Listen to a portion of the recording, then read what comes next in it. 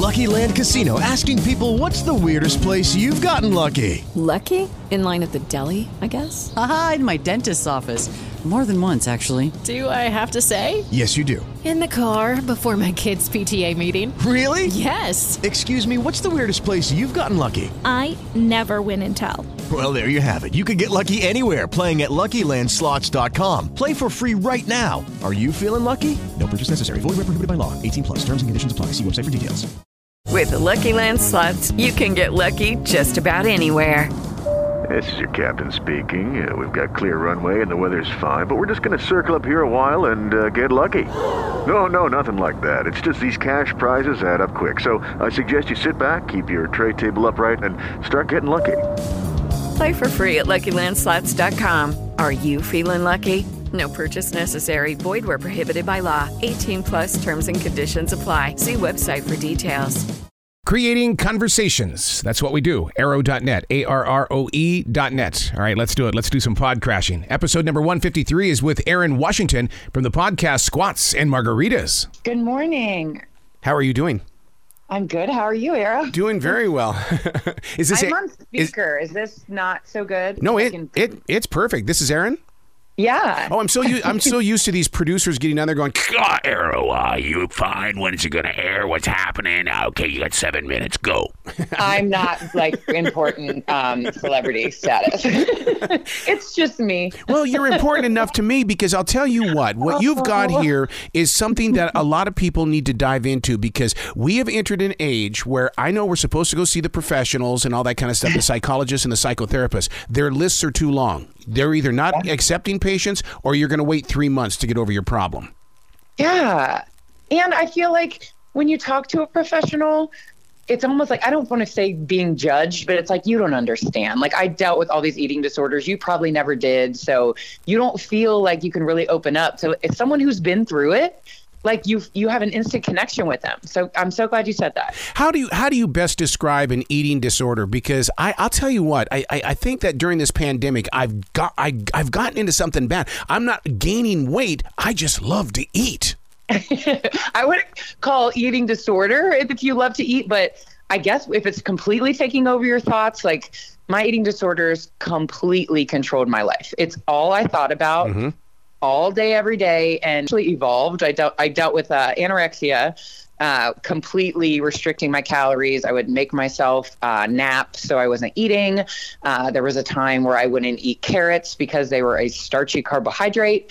And then it evolved into exercise bulimia, where I would write down every calorie of every work, the exact amount of calories. And it doesn't really work that way, but it's a mental illness. And to me, that kind of equated in my head that they canceled out. Actual bulimia, where all day long I would think about my next binge and purge. It's a completely like taking over of your life. It's all you think about. You feel like you'll never be able to get out of it. And your body's just living in a constant state of stress based on the restrictions and the deprivation that you're putting on yourself. It's miserable. Listeners need to understand that your Truth and Transparency is not just a book, but it's also a podcast. And you are very open and you're breaking through the walls because you know, Erin, there are people that are sitting in their rooms right now going, I don't know what I'm going to do. But when you speak the way you do, you're opening that door. I mean, that person was me. I never in a million years, Arrow, thought I would ever tell anyone, especially about my bulimia. There's so much shame and secretiveness to it because obviously you don't want people to know what you're doing. And because of the shame, when I finally was able to get over it, I was like, well, whew, I'm glad nobody found out. And then just like at 37, I kind of like got my life together. It was after I had my kids and I decided to write this book for the woman who's still in it. You can come out of it. And if I can be a person to inspire you to do that, here's my book. Here's exactly what I did to come out of it. And you can find yourself again. I think a lot of women, like once you have kids, it's like, well, it's not about me anymore. I don't really have time. It's about my kids. It's not too late. You're not too old. You can change your life at any point. You know, you bring up a very interesting point in the way, just by you saying that, it's almost like moms need to have their own identity. And it's like, and you open that door for that to happen in the way of saying, I know it's not, I love my kids, but it's not always about you. Exactly. And that's so funny you say that, because I always told my husband, I was like, I just want to be a stay-at-home mom. Yep. Not that there's anything wrong with being a stay-at-home mom, but I wasn't fulfilled. I felt like there was more of a purpose to my life. And I always say, you make your mess your message. And what I went through, I know I went through that struggle now to be able to connect with the women that I do. And I ended up like just going live on Instagram.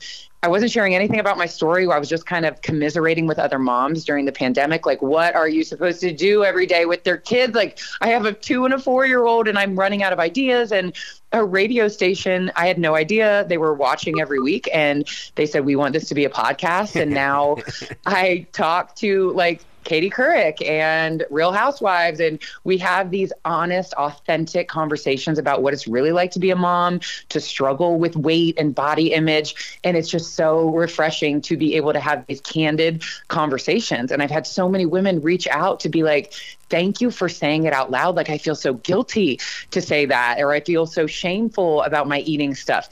Everybody's going through it, just not everyone says it out loud. And if we had a little bit more of that, no one would feel alone anymore. When do you know when you've discovered your best body and image? And is that just the perfectionist basically saying, all right, I quit, I'm done? Perfectionist for sure. I'm a perfectionist, firstborn, obsessive personality. And I was never okay in my body. And then I went on to marry my husband, who is a professional athlete. And there's stuff that comes along with that. Like, I was always worried about him finding like somebody in better Right. shape. I had so much body image noise. I finally feel my best, admittedly, when I'm in my best physical body. And I've been told I need to like work on my mental stuff with eating disorders. I obviously don't abuse my body anymore, but it still admittedly is about a physical ideal for me. I feel my best when I'm in good shape. But I got to this